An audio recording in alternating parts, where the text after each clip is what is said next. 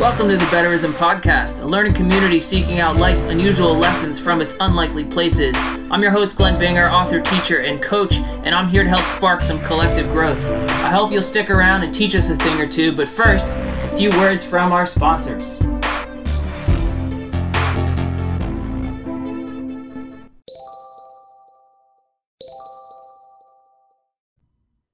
This episode is brought to you by Elevator Stories.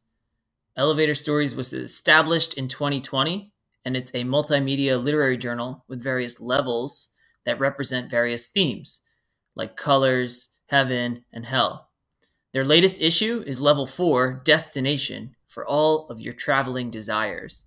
Visit 30westph.com/elevator stories. That's 30 spelled out, westph.com/elevator stories. To view all of their levels and submission guidelines. Elevator Stories is brought to you by 30 West Publishing. Can only go down from here. All right. Hi, friends. Welcome to the Betterism Podcast. Today, we have a special guest, a fellow writer and podcaster, Rhea Werner of the Right Now podcast and Girl in Space podcast. Sarah, welcome to the show. Thank you so much, Glenn. I'm so excited to be here.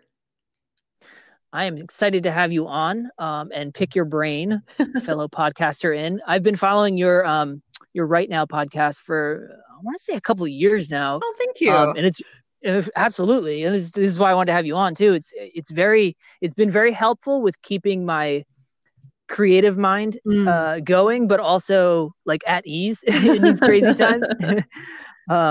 I find it's, for me, at least personally, it's been difficult to remain creative amongst what's going on in the world right now. Yes. So I feel like your podcast has helped with that, but I figured we'd start off with that. Yeah. Your Right Now podcast is kind of the hub. I feel like we kind of use as the center and kind of drift around, but do you want to talk a little bit about how that got started and what kind of brought you to the podcasting realm? Absolutely. I started the Right Now podcast in 2015. That's when it launched. But before that, I was a blogger, and I was a frustrated blogger. And I was one blog out of, I don't know. I want to say there's probably billions of blogs.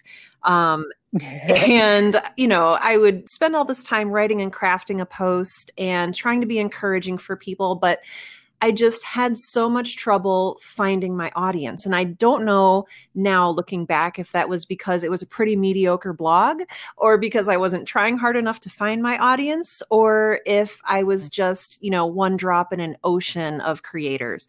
And in 2013, my good friend Peter, who at the time had the 168 Opportunities podcast, was like, Sarah, you should think, about turning your blog into a podcast, because I'd been kind of crabbing to him about like, it's not getting any traction, and I'm getting like 2 viewers, and I think they're just people I know who feel sorry for me.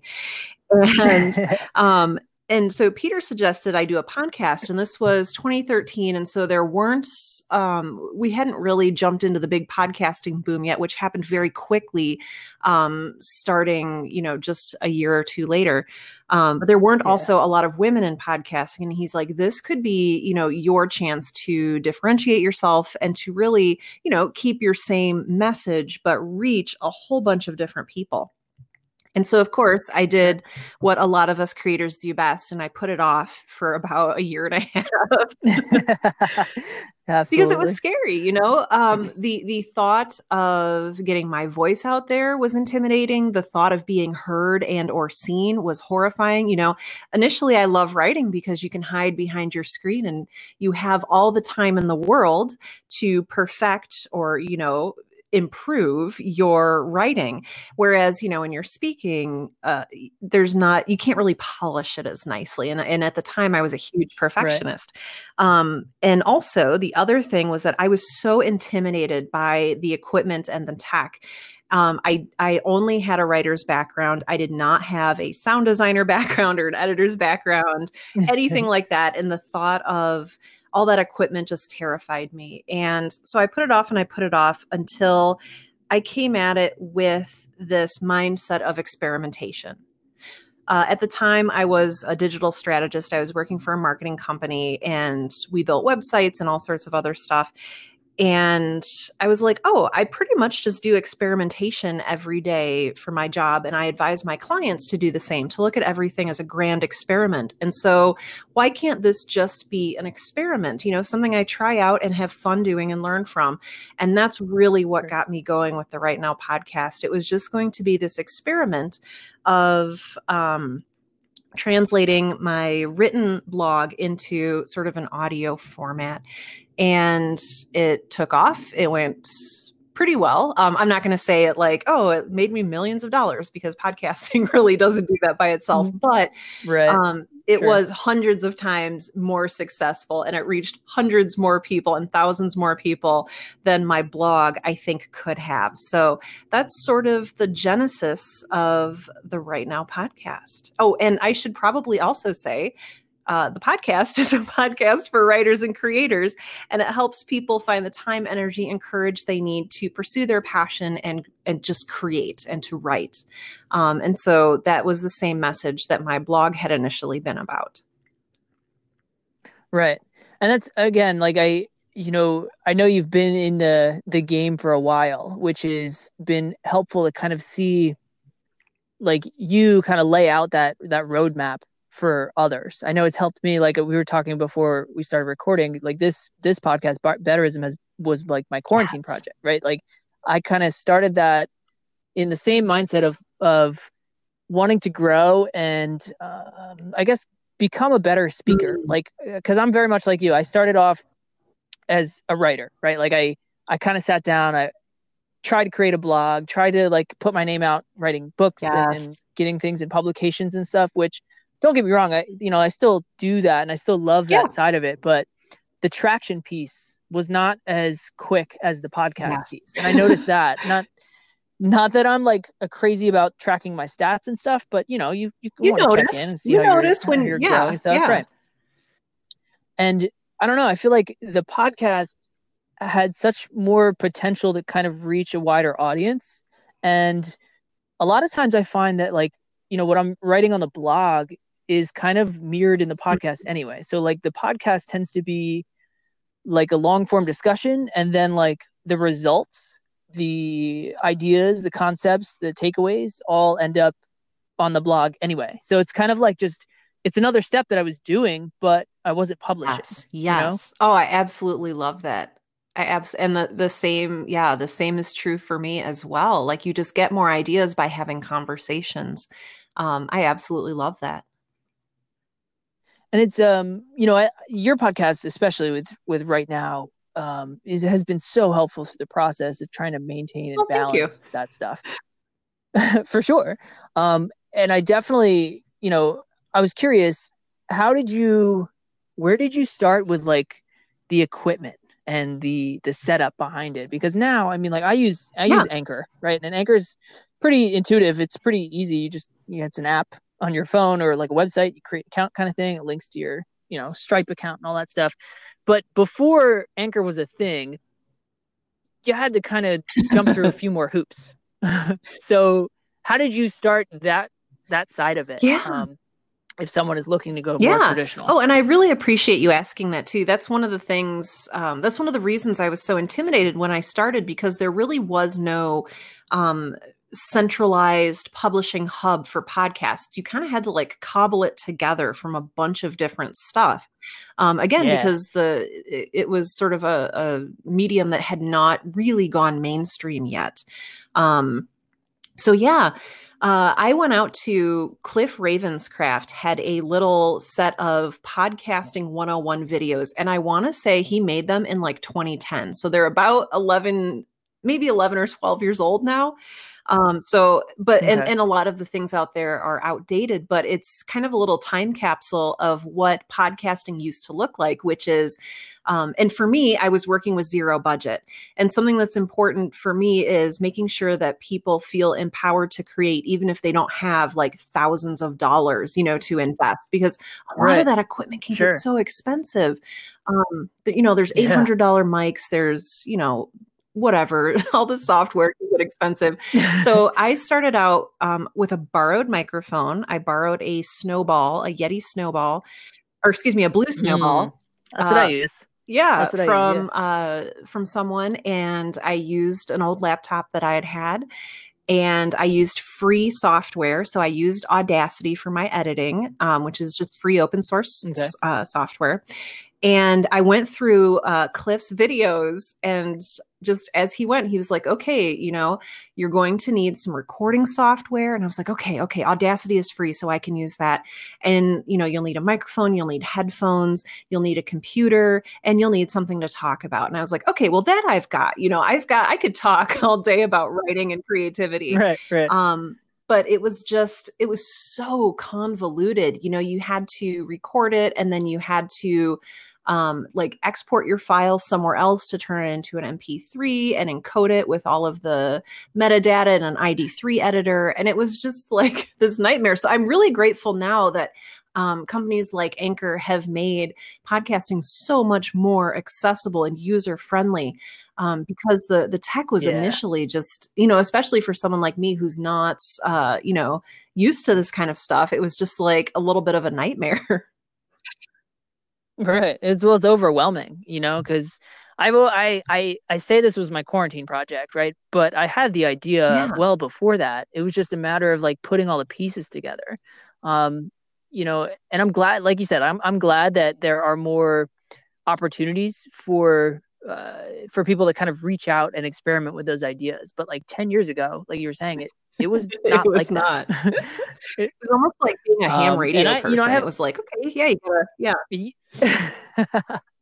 Right. I was still, 10 years ago, I'm still trying to figure out how to like build a blog, let alone then try to incorporate the audio side of it. And I have a little bit of producing background. I was in like bands and stuff in high school, so I know a little bit about recording, but I didn't know enough to like then take that and then distribute it and then, get it out there. So I think the technology and the evolution of the technology has definitely been extremely helpful in that regard. So let me ask you, what does your setup look like now versus when you started? It's changed just a little bit. And I like to be really honest when I'm talking with people about, creative tools and stuff. And I like to make sure that they are accessible. So when I started, like I said, I had that borrowed snowball mic. I had an old laptop that I was using that actually had a quiet fan. So that was important. So the mic didn't pick up the fan sound. The snowball's a USB mic, which meant that I didn't have to worry about a mixer or anything like that, which I was very grateful for. And then I had a piece of audio foam, a piece of acoustic foam, because treating your podcasting area just so that you don't get a nasty echo, so it doesn't sound like you're in a long cement hallway giving your podcast, can be important too. So I got a piece of audio acoustic foam from the local guitar center, and they charged me $30 for it, which I think I got away with a steal on that one, but they just kind of like ripped it off the wall and sold it to me, which was very cool. But yeah, I still use that piece of audio foam. The only thing that I've really changed is I have a blue Yeti now, which is just sort of the next step up from the snowball. I feel like as a person who now sort of podcasts professionally, I should probably invest in something else. But at the same time, I like to be a role model for people who don't have access to, the thousands of dollars of equipment. And so I kind of almost enjoy my little setup here with my towels and my acoustic foam and my blue Yeti. And I'm still using Audacity as well, even though people yell at me constantly to stop using it. So. I like Audacity. I feel like it's very helpful, and it's like super easy. It's not overwhelming. Like GarageBand and things like that can get kind of overwhelming because there's so much. Whereas Audacity, it's like there's 4 or 5 pieces. As long as you know what they do, then you're okay. So that's so funny. And I think that's also that's part of the draw to your podcast is that authenticity and the back and forth of like, this is, I'm professional, but I'm still doing it this way, and you can do it without this budget, and this is how you do it. Like that kind of honest and upfront advice, I think, is part of the draw At least that's what drew me into Thank you. the Right Now That means podcast. so much For to me. sure. It's so important. It's so important. I grew up in, Yeah, and I know I'm not I alone totally too. interrupted you and I'm so sorry. No, it's okay. That's my fault. I interrupt a lot. So I apologize. Just that, What were you I, gonna I say? grew up in a poor area and in a school system that really didn't have a lot of funding. And so, you kind of have to learn to like be creative and make do and be resourceful with what you have. And I never want to role model any sort of gatekeeping. So like, oh yeah, no, sorry, you can't have a good podcast unless you have $1,000 mic, or, you can't write a novel unless you have whatever, an expensive pen and all the time in the world. Like, no, these things need to be accessible to everyone because it's so important for us to express our art and our creativity. So Yeah, the last thing we want is to limit yes, more things based on yes, finances, like especially things that don't generally like make a lot of podcasting or money. writing. Yes. That's right. Right. You don't want to gatekeep those things. So okay, so let's talk a little bit about Girl in Space. There's you'd won some awards with that show. Did that come before So that came or after Right Right Now. And so Girl in Space is a fictional podcast. And I did not even know that fictional podcasts existed until I spoke with somebody in an interview on my Right Now podcast, my interview with Paul Sading, who really introduced me to the world of fictional podcasting, AKA audio drama. And I already had the equipment and I already had, some ideas and stuff. And I was like, oh, it might be kind of fun to just like tell a story into a microphone. Cause I've got all the equipment and I'm totally, again, nervous about having to get an agent and dive into the world of publishing, so why do all that when I can just like read my own work into a microphone? And so just like the Right Now podcast, Girl in Space started essentially as an experiment to see like, okay, what would this look like? What would this take? What would it look like to make a successful fictional show through a podcast? So, okay, I'll break it up into seasons and I'll have, initially it was going to be a single narrator because again, I was working with just what I had, but eventually it grew into a giant cast of amazing characters who I love.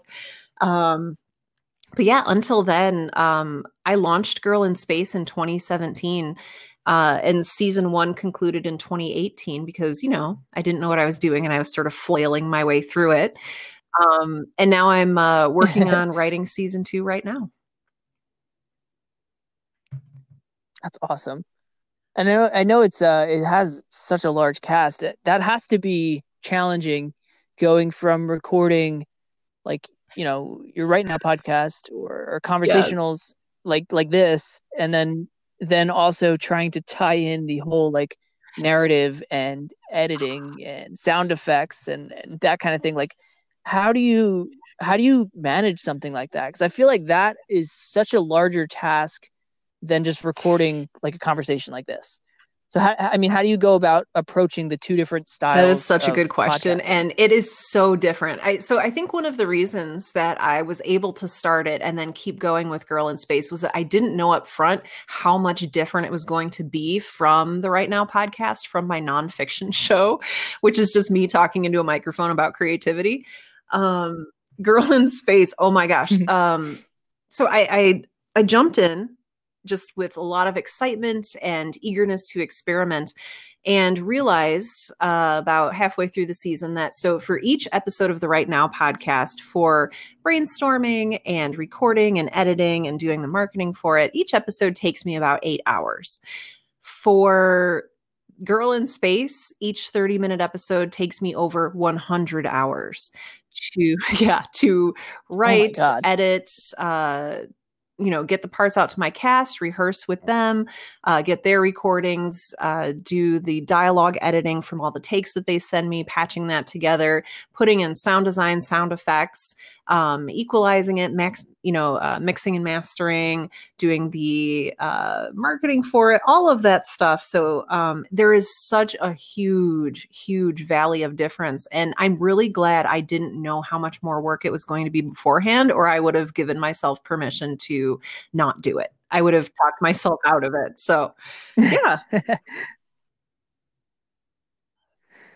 Yeah, I feel like because that's the thing is like with narrative, I mean, it's just like writing, right? I mean, there's a difference between writing a blog post and writing an article that's going to be in the Atlantic versus a book, right? Like all of those things have different processes to them. And I feel like, podcasting is no different than that. So that's a challenge. Do you have any advice for somebody looking to, I know this is kind of redundant because this is the whole point of your Right Now podcast, but someone looking to jump into podcasting, either realm, nonfiction or fiction, where's the best place to start? Oh, absolutely. So are you looking more for resources or advice? Okay, awesome. Well, both. I'll start with advice. And the advice is to do it. The advice is to not talk yourself out of it because you think it will be a lot of work, because the ways in which podcasting has changed my life has been unthinkable and incredible in the best way. It's just, and we can talk a little bit more about this later if you want, but it has completely changed the trajectory of my career and my entire life. So my advice is, if you're thinking about starting a podcast, then you should definitely follow that curiosity. As far as resources go, like I said, years ago, I learned from Cliff Ravenscraft, who is an amazing and wonderful person. I think a lot of those resources are outdated now.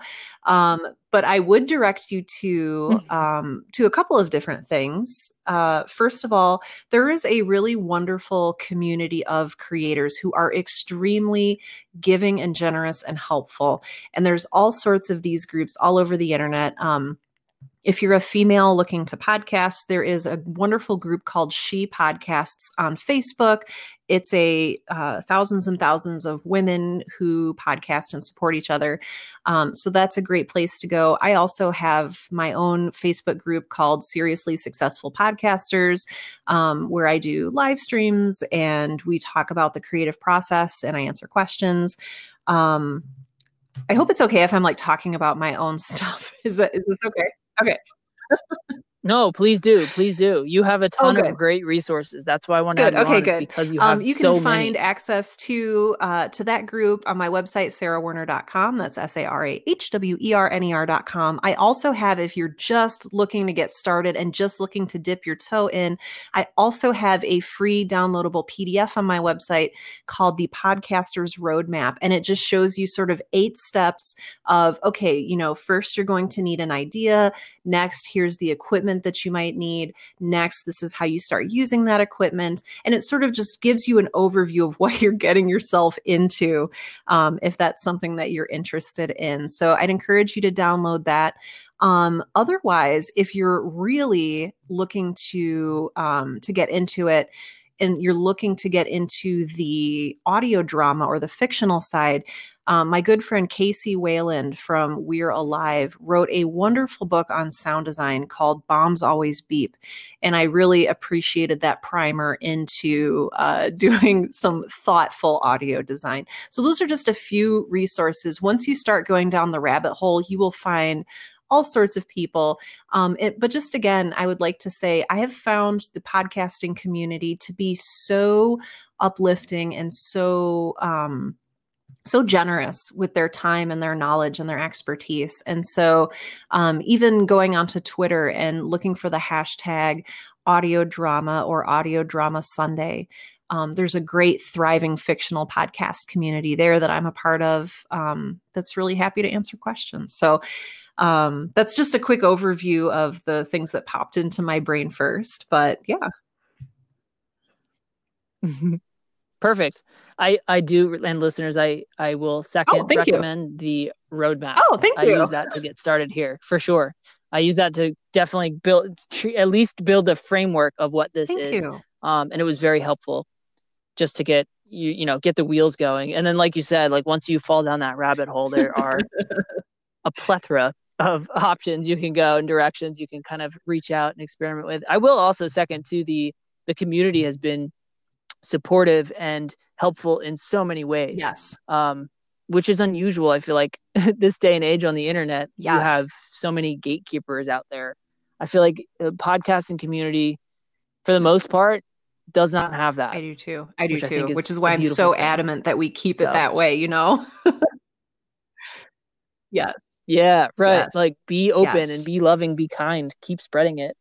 I think that's part of the reason why you see these tools keep coming out and becoming more accessible is because that community is the reason, the drive behind that, right? Like it's the thing that kind of keeps it going. It's like, yeah, a company like Anchor is going to come along and they want to make it free and accessible because they know that the audience is going to continue to drive not only their product, but continue to help the genre itself And thrive. that is, yeah, that's something I don't think you'll find anywhere else in writing or TV or any other medium. I've been on countless blog sites and Yes, there's always there one is. side versus the other, I don't see that anywhere in podcasting. And that's, again, that's the reason I'm still doing this. I mean, it's not, like you said, like, it's not like this is going to make you millions of dollars or anything like that, Yeah. unless you're Joe Rogan, It is. That's a whole nother story. But, so let's take kind of a sidestep, I guess. What's your writing process look like? Because your Right Now podcast has different avenues, and the podcast is just one of them. I know, like, the blog's a piece of it, the newsletter's a piece of it. I mean, it's a multifaceted business you're trying to operate. So what does your process look like when it comes to content that's creation? such an interesting question. So, oh my gosh. I think that it helps a little bit that I spent 10 years in marketing. So I left to start my own business in April of 2017. I left my full-time job and I was like, I am going to be a writer.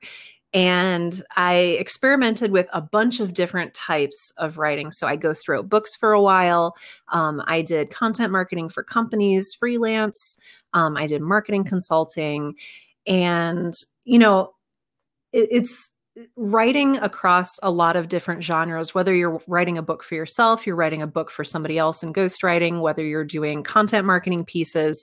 The process is always, at least for me, a little bit similar.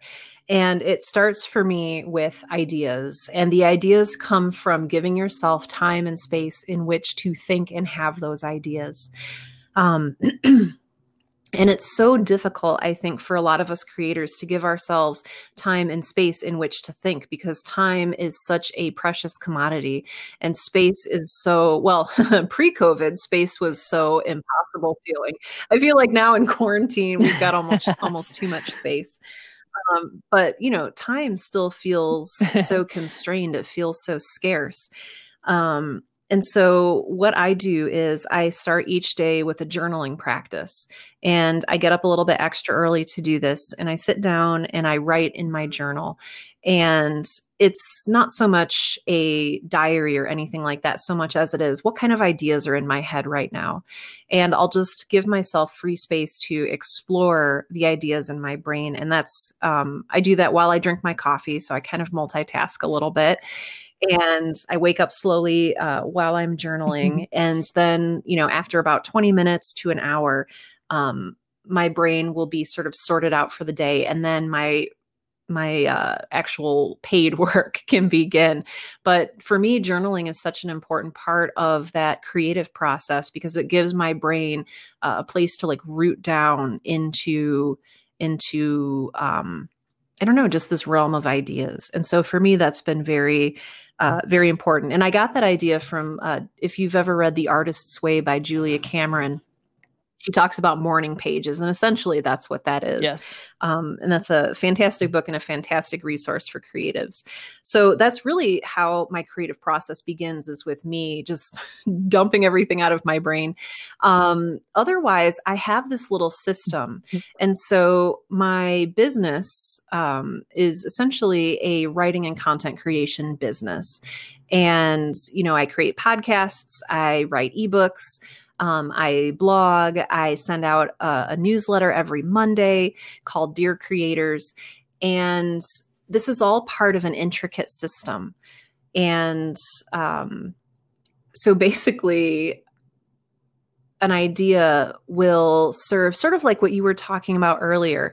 An idea will serve a lot of different uses. I like to make sure that my content is like it double dips or triple dips or quadruple dips, right? So I will have an idea, and that idea will be a chapter in an ebook that I'm writing. And that idea will also be the basis of a Right Now podcast episode. And then the show notes for that podcast episode will be a blog post.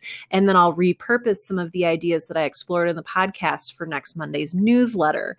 And I will also use sort of that idea then for I do live streams twice a week that are free to attend if you want to attend. They're over on Twitch. And I do a creators live stream, and that's sort of where I use that to talk about that. And then I'll even break down some ideas from the newsletter, from my podcast, and do Instagram posts about that. So really reusing content. You can get a lot of content, a lot of helpful content for your audience out of even just one very basic idea.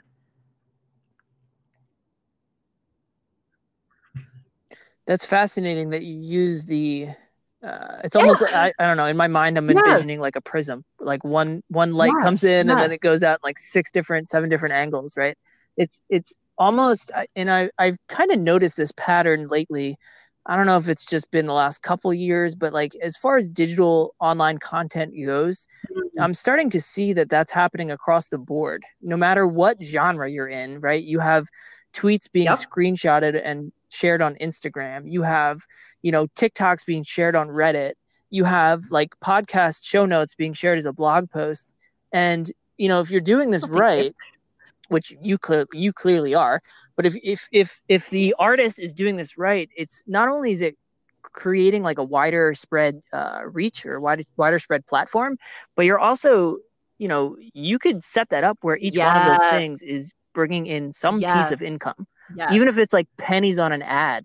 You know what I'm saying? Like, it's possible to do that. It takes a little, again, I'm not the expert here, but it sounds like it takes a lot of planning, but it's manageable to set it up where you're kind of, you're branding yourself across all of these things when really, all of that content is coming from what sounds like your morning pages, your journal. It's like one bullet point that you decided to explore and kind of like, towel dry and get every little drip drop out of it. But I mean, in a way, is that essentially what you're aiming for? I kind of stumbled my way into that. So of course, coming at anything with the spirit of experimentation, you're going to try a lot of things that don't work before you stumble into something that does work. But I mean, I essentially think of it as this little ecosystem of ideas.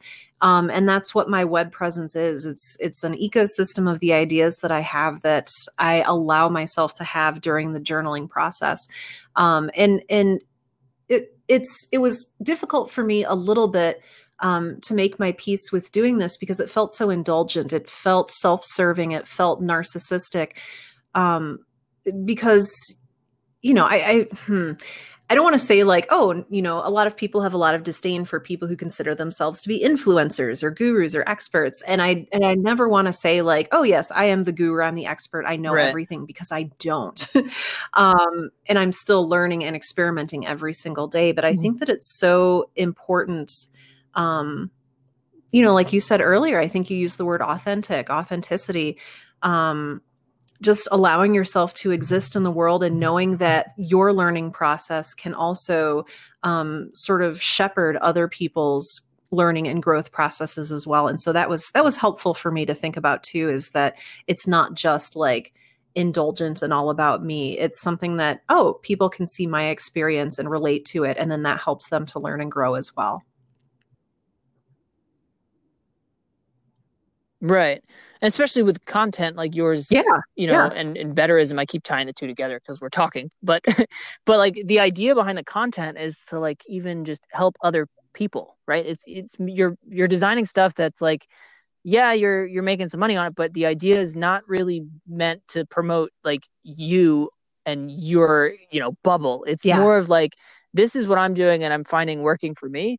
And anyone who's in that same realm, give it a try, experiment, like see how you can grow, or take this idea and make it better, see how you can improve upon it.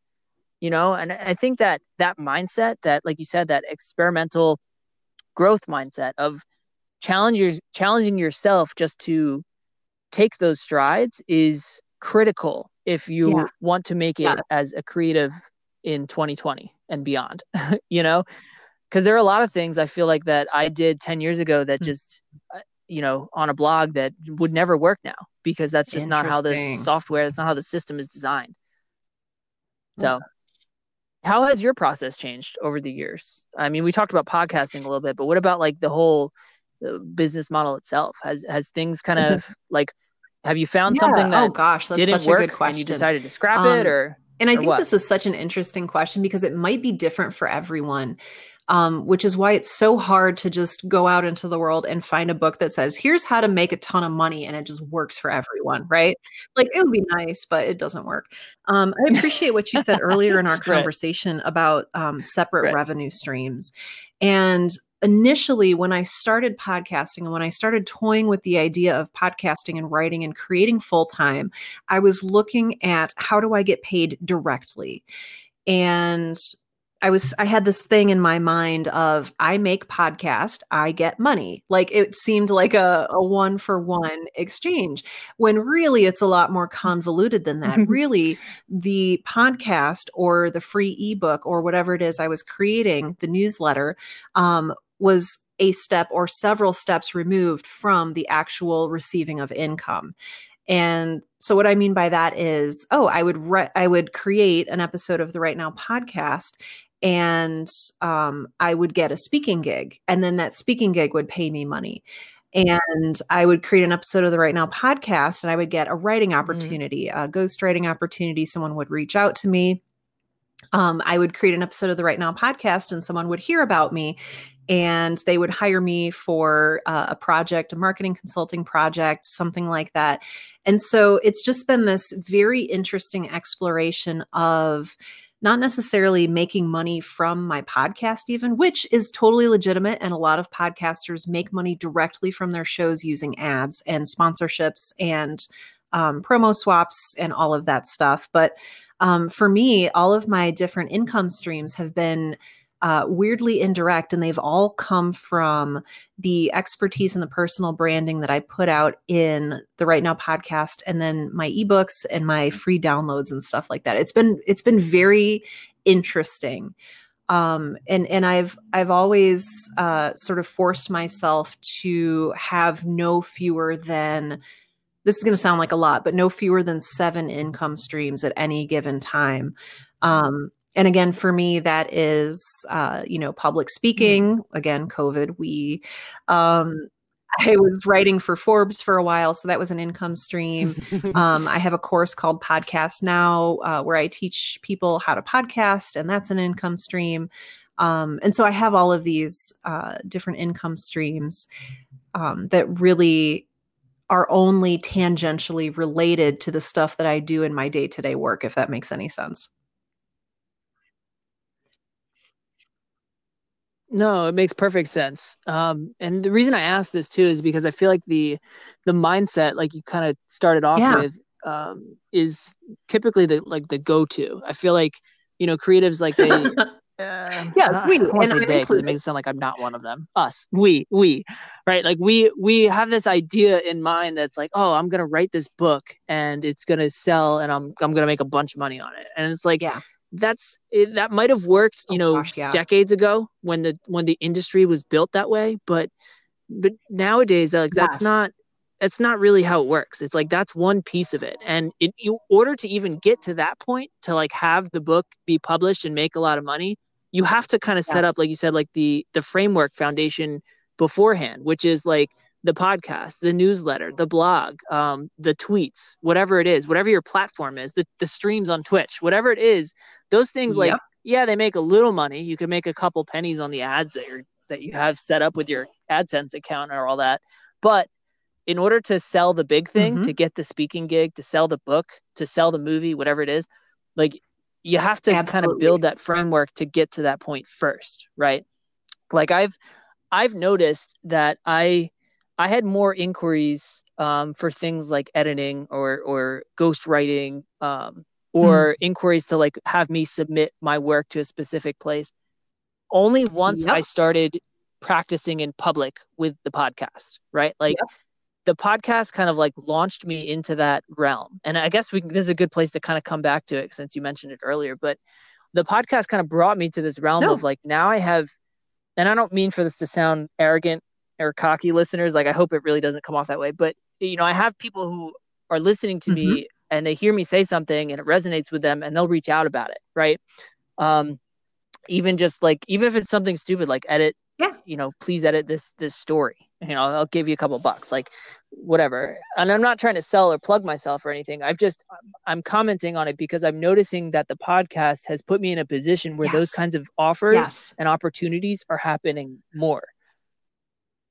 So let's come back to it then, since we're kind of on base with it, but how has that affected you, and how have you seen that shift from like when you started podcasting to now? That's such a fantastic question. And I love what you've said here about even your own show and your own opportunities. Because that's absolutely how it happens. And, and I love this segue too. We were just talking about building your platform, and I want to be really clear that you don't need to build your platform first. Like, your podcast is part of your platform. So I don't want you to think like, oh, you have to wait until you have a huge following, because the way that you're going to get the following is from your podcast. And so it all gets built very slowly together. And yeah, no, you're fine. Even like, and sorry to interrupt, but like even like old things too. Like I've written a couple of books before I started the podcast, and I noticed that the sales on the books that I wrote 5, 6, 7 years ago, they went up compared to like before I started the podcast, which is fascinating to me because like I wouldn't have had that voice if it weren't for the podcast. Do you know what I'm saying? And it's strange. And I'm not sitting up here saying that I'm making like thousands of dollars or anything, but again, from someone who casually tracks their stats, who kind of just keeps an eye on it without letting it influence or stress me out, it's interesting to me to see that jump in just this short time. I mean, this has been since April of 2020 that I started this, which is crazy. So, I mean, can you speak to that a little bit? With like, again, and it's just your specific brand? I know that so I've talked about this a little bit before at conferences and stuff, and it can be very frustrating for a new creator or a new podcaster. So you've been doing this since April, and you've seen an uptick, but this is still like ground level for you. Like, your potential is huge, and it takes time to get there though. And that can be really frustrating, because I get new podcasters who start and they look at me and they're like, oh, Sarah, you're making a full-time living off of your creative work. I started my podcast a month ago and it's not doing that. And it's like, okay, well, you do have to invest. Like, it takes time to build it. It does not happen overnight.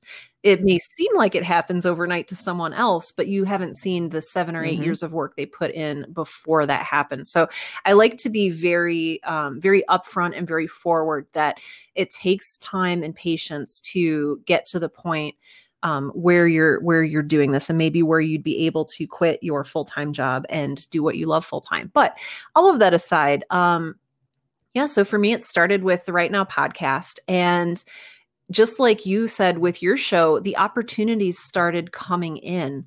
I had some people say, hey, this really resonated with me. Hey, do you have a book for sale on this topic? I'd like to learn more about this or this.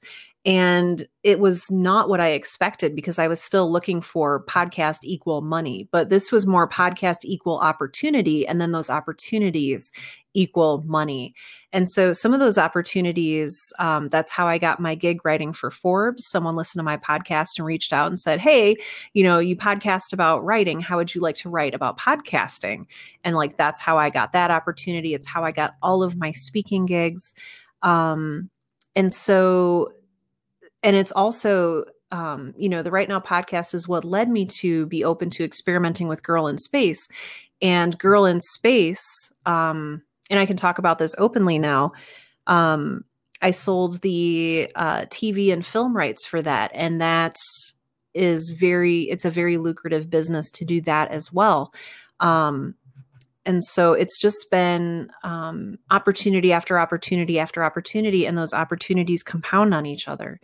So now that I know, people in Hollywood, I can pitch other ideas to them, and I can continue growing that side of my business if I wish. And so am I like getting to the point of your question? Like, am I answering it?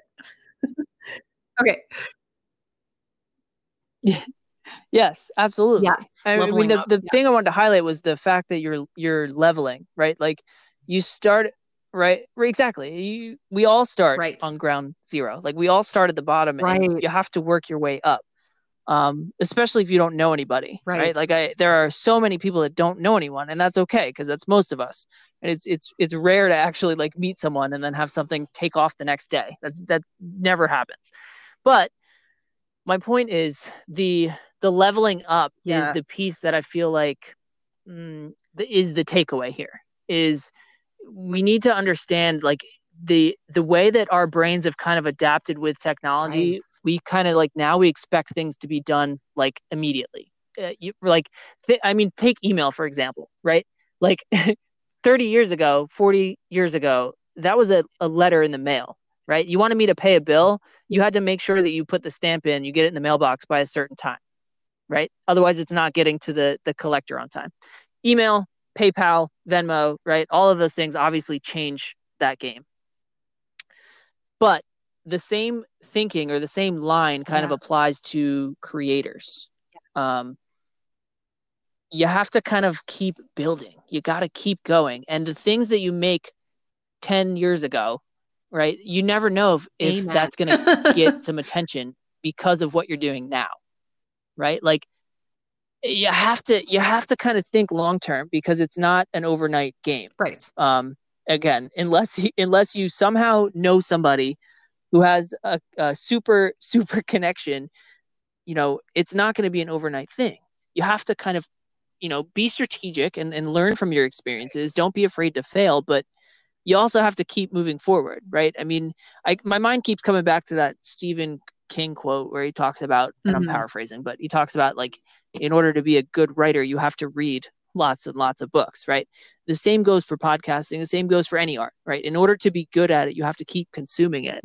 But you also have to manage and maintain and balance the time there because it's so easy to say, okay, well, I wrote this book. I spent the last year. Now I'm going to spend 2 years traveling the world and this money is eventually going to come on this advance. It's like, no, that's not how it works. Like the creation process has to be balanced out with the consumption process. And it will take hold and take foot, but like, you can't expect so it's really interesting that you say overnight. That because the idea for Girl in Space would not have sold rights for a TV show or a film unless I had done all the work of building my platform, building my audience, getting into a space where I could meet my TV agent. And like, so it's just this, everything builds off of each other. And now because of all that work I've put in, suddenly now it's something that, I can sell to Hollywood. But if I would have tried as a person who just had the idea for Girl in Space and no audience and no contacts and none of that, I wouldn't have been able to sell it at all. And so it's, and I initially even, I met my agent while I was speaking at a conference. And so it's like, my public speaking stuff played a role in that too. And so it's just creating this network of opportunities. And also as you're building your platform, remembering how important it is to meet and connect and make friends with other creators and with people in your industry and outside of your industry as well. Making those connections is so crucial. Yeah. Oh, absolutely. Yeah. The relationship building is that's another piece of it that's so often forgotten. You can't burn those bridges. that is not going to get you anywhere, right? You got to be kind, and you got to, be willing to learn and be open-minded, and also like accept the losses because they're going to happen too. Like sometimes you're going to meet somebody and it sounds like something's going to happen, and then for whatever reason it'll fall through. It's not about you, and you got to be willing to like not let that eat you. No, right, exactly.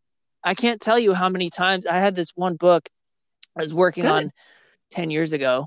I ended up just self-publishing it, but I was getting it shopped around, and like 2 or 3 publishers accepted it. And then there were small presses, and this was around the time of Amazon starting to produce. So it started to kill the small press.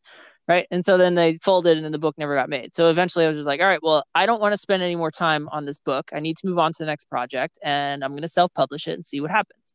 Right. And now it's one of those books that, like, I'm, you talk about these things and someone goes back to it and they end up buying that book. And I'm not even trying to like sell it. I'm not trying to plug it. It's just, it's there. It's available. Someone found it. They wanted to read it, it's such a, I don't know. It's like a full circle. It's a creative process that is so much more than what you think it is. It's not, yes, the individual and introverted part of it that so many of us love is important, but that's not the only part. You have to be willing to talk to others, to learn, to experiment, to grow, to bounce around. So cool. Could we talk a little bit about, I don't know how open you are to talk about this, or if you're allowed to, but with the film rights or TV rights for Girl in Space, how did that unfold? I mean, so is it too soon to talk about like where and what? Years. So, okay. Time is so weird, right? Pretty soon after, yes, it is. I was connected with my agent. She started shopping around the story, and we had several people who were interested in it. And that was really exciting. And you kind of just watch one by one as those fall through for some reason or another. If they, can't get the right people for the project, or if your executive development team, if you lose them somehow, or like, there's just all, like you said earlier, there's like all these things that will go wrong. And so of course this process takes a lot of patience and it takes a lot of time. And even with my initial contract, it took, I think, a full year to get this contract hammered out. Like, it seems like something that you should be able to do in like a week, right? But no, it took a full year. And it's really funny too, because I've been talking with some other contacts now in the industry, and it's like, oh no, that's normal. Or, oh, that's actually really quick. Like, oh, you're on the fast track. And I'm like, this is the fast track. And so it can, oh my gosh. So it feels simultaneously eternal, but also it goes by very quickly because, you're working on your other work and stuff in the meantime. But yeah, let's see. Sure. There's a little bit of flexibility and give and take I've learned that you have to have during the process. I know it's really easy for creators to think about their project as their baby and how nobody else can mess with it or change it or anything like that. But you do have to learn to be a little bit flexible. You have to learn how to work with other people who have often what are better ideas than what you can come up with yourself for your project. So just learning to be patient, flexible, and open-minded, and to realize that other people can help make your story even better. That was just something that I had to learn just as I went through the process, because I was so used to being a solo creator. I was so used to, only I ever, touched my creative work. And it's like, oh, now this is going to like a committee and people are like changing it. And it's just, so I had to like really learn how to say, oh, okay, this is all for the best. This is all for the best of the story. These people have so much more experience than I do, and I just need to respect that. So that was another thing too that was surprising, was the amount of input that complete strangers will have on your work as well.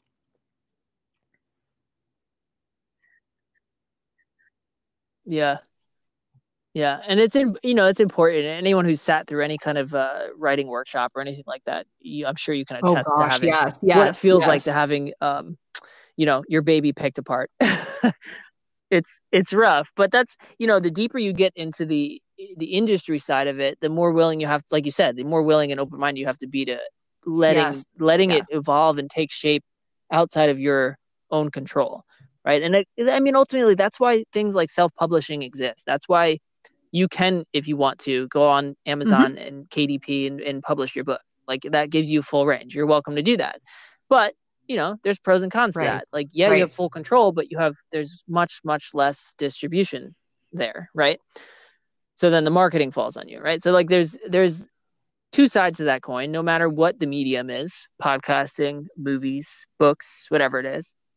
But I think that takeaway is huge, is that open-mindedness. Yes. Be willing to be vulnerable with your little pet project. And that's, you know, it's not easy. And I'm not saying it to make it sound like it's easy, but it is something that, and it's like on the other side of that too, to go that direction, you have to be willing to do it. Discerning when criticism is bad or harmful to your project, and then learning how to stand up to that. And so it's just this like really weird, delicate dance. Like, oh, is this idea good, or is this going to like ruin my project?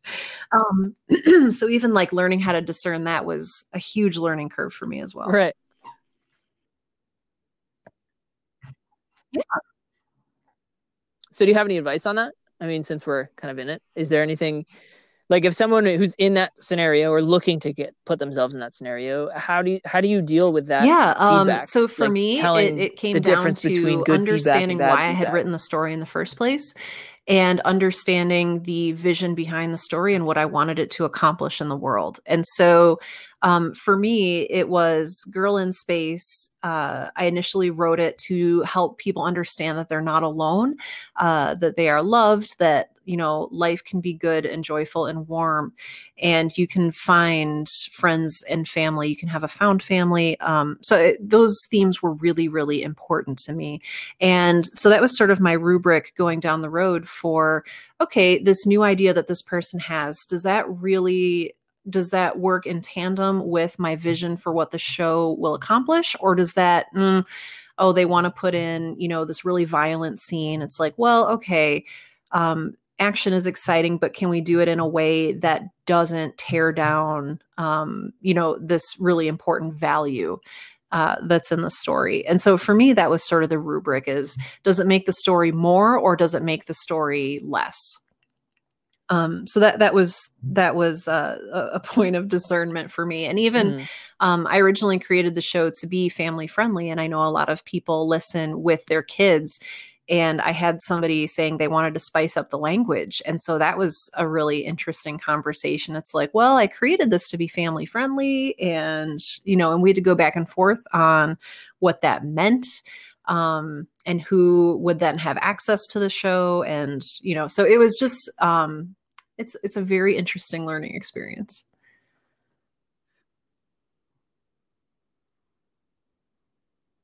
Yeah. Yes. And I feel like you also need to be self-aware of some sort. Like you need to know what the message and the purpose is behind it. And you also need to be aware of your own abilities to like stand your ground. Because there's definitely going to be times and people who would try to like push you over. And then at that point, you just have to ask yourself, is this the hill I want to die on? It might not be the best idea. Like, yeah. Right. Right. So it's an interesting dance, that, like you said, the creative feedback dance. It's the back and forth. You know, it's not easy to maintain that vulnerability as a creative, but you know, if you're growing and you continue pushing on project to project to project, like that's something you're going to have to develop. It's a skill. It's a tool for the toolkit, as Tim Ferriss would say. So, all right, Sarah. This sounds like a good spot to transition to the rapid fire questions. You want to make that jump? Cool. All right. So, first question: what are you currently reading at the moment, and would you recommend? All right. It? So, and again, that could be taken I'm on a loosely. horror kick lately. What are you consuming? Which I know. So like usually I love fiction and nonfiction. But I've been on a horror kick. And so I don't know if this is something you usually get on your show, but I've been reading The Only Good Indians by Stephen Graham Jones. And it is horrifying. And I would only recommend it to people who really enjoy gory horror. That's probably not the response you expected from me, but that is what I'm reading right now. Okay. I have gotten horror responses before, but not Graham. That was he's Yes. another realm of horror in himself. We'll say that. Talented for what he is, though, that's for sure. Cool. All right. So question 2, what is your favorite meal to prepare and cook? This can be for yourself, for your friends and family, or I like a do. special dish you like to make I every once in a while. really But you got enjoy something you like a to cook simple up every here and there? roast chicken. It's so simple. I just do salt and pepper, but there's just so much care and timing that goes into roasting a perfect chicken. And I love it. It's such a classic and simple meal. I like to do roast vegetables and salad alongside it. But it's just the whole house smells good. You can use the leftovers for sandwiches or pot pies or whatever you like to use leftover chicken for. But it's just such a great feeling to sit around a table with, well, for me, it's just me and my partner, Tim, who actually usually does most of the cooking. But I don't know, it just feels very, very homey, very comforting.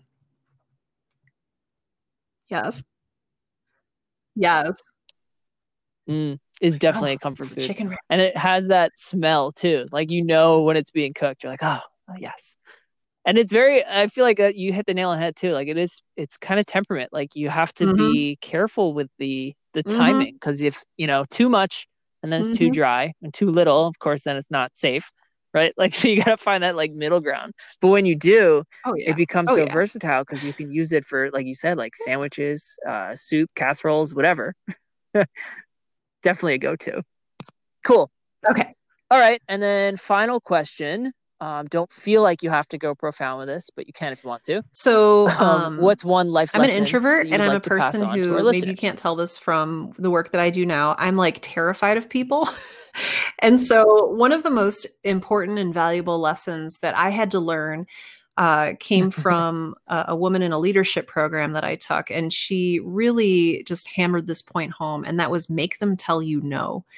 I've been a very passive person, and I didn't really realize that I needed to put myself out there and ask for what I wanted out of life. And so for me, getting the courage to ask for a raise, getting the courage to, ask to be paid what I was worth at the companies that I worked at. I had to go into that with the mindset of, make them tell you no. And the worst thing they can say is no, but ask for what you want, because nobody is going to hand it to you. And so I think that's going to be my piece of advice is be courageous and ask for what you want. And the worst thing that they can say is no. And then you go and do it for yourself. I love that. I love that. It's so true. I mean, like you said, the worst thing that can happen is just, no, sorry. It's like, all right. Well, I kind of already prepared myself for this, Excellent. All right, Sarah. Well, it has been awesome chat today. I really appreciate having you on the show, and I'm grateful for your time. Where can so everything is out at my website, my check out your podcast, which is sarahwerner.com. That's SARAHWERNER.com. You can find links to my free podcasting PDF. I think I have a free ebook out there. You can sign up for my Dear Creators newsletter. You can attend my live streams. Like, everything is out there at my website. You can also find the Right Now podcast, and that's WRITE, out on Apple Podcasts. You can find it on Spotify, all of the places where you find podcasts normally. Girl in Space is also out there, available for everyone. And again, that one is fiction, so that throws people for a loop sometimes. A lot of people don't know that there's fiction podcasts, but you can find Girl in Space out there. And then for my website, you can also find me on Twitter, Facebook, LinkedIn, all of those places as well. So come connect with me.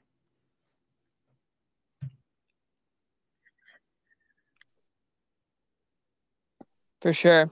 And listeners, anyone looking to try to launch and start their podcast, thank you. That makes me really happy. I'm really glad that it was useful for you. Very, very, very, very, very useful. For sure. And I'm definitely, I mean, now that I'm all inspired because of our conversation right now, but I am definitely going to start aiming I'm very for excited a right now. podcast. That's my next bid project. So we'll see where that goes. We'll see. Awesome. I have, my plate is Glenn, pretty thank you full so as much is, for this but, opportunity. It has there's been always a room for delight more talking to creativity. you. So we'll see. Sounds my great. pleasure, Sarah. It was great talking to you as well. Bye. We'll talk soon and we'll connect again soon.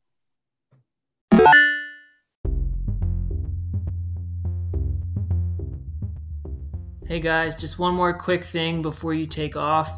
I wanted to take a second to express my sincere gratitude for your time and your attention. It's appreciated way more than you realize. If you'd like to support our cause and what we're doing here at Betterism, there's a few ways you can do that. You could share, rate, or review the show. It's available wherever you get podcasts. You can join our blog and contribute some of your wisdom to our growing family. Or if you're able to, you can donate or subscribe any amount to paypal.me/bingbang. That link is in the show notes. Thanks again so much for your time, and I hope you have a great day.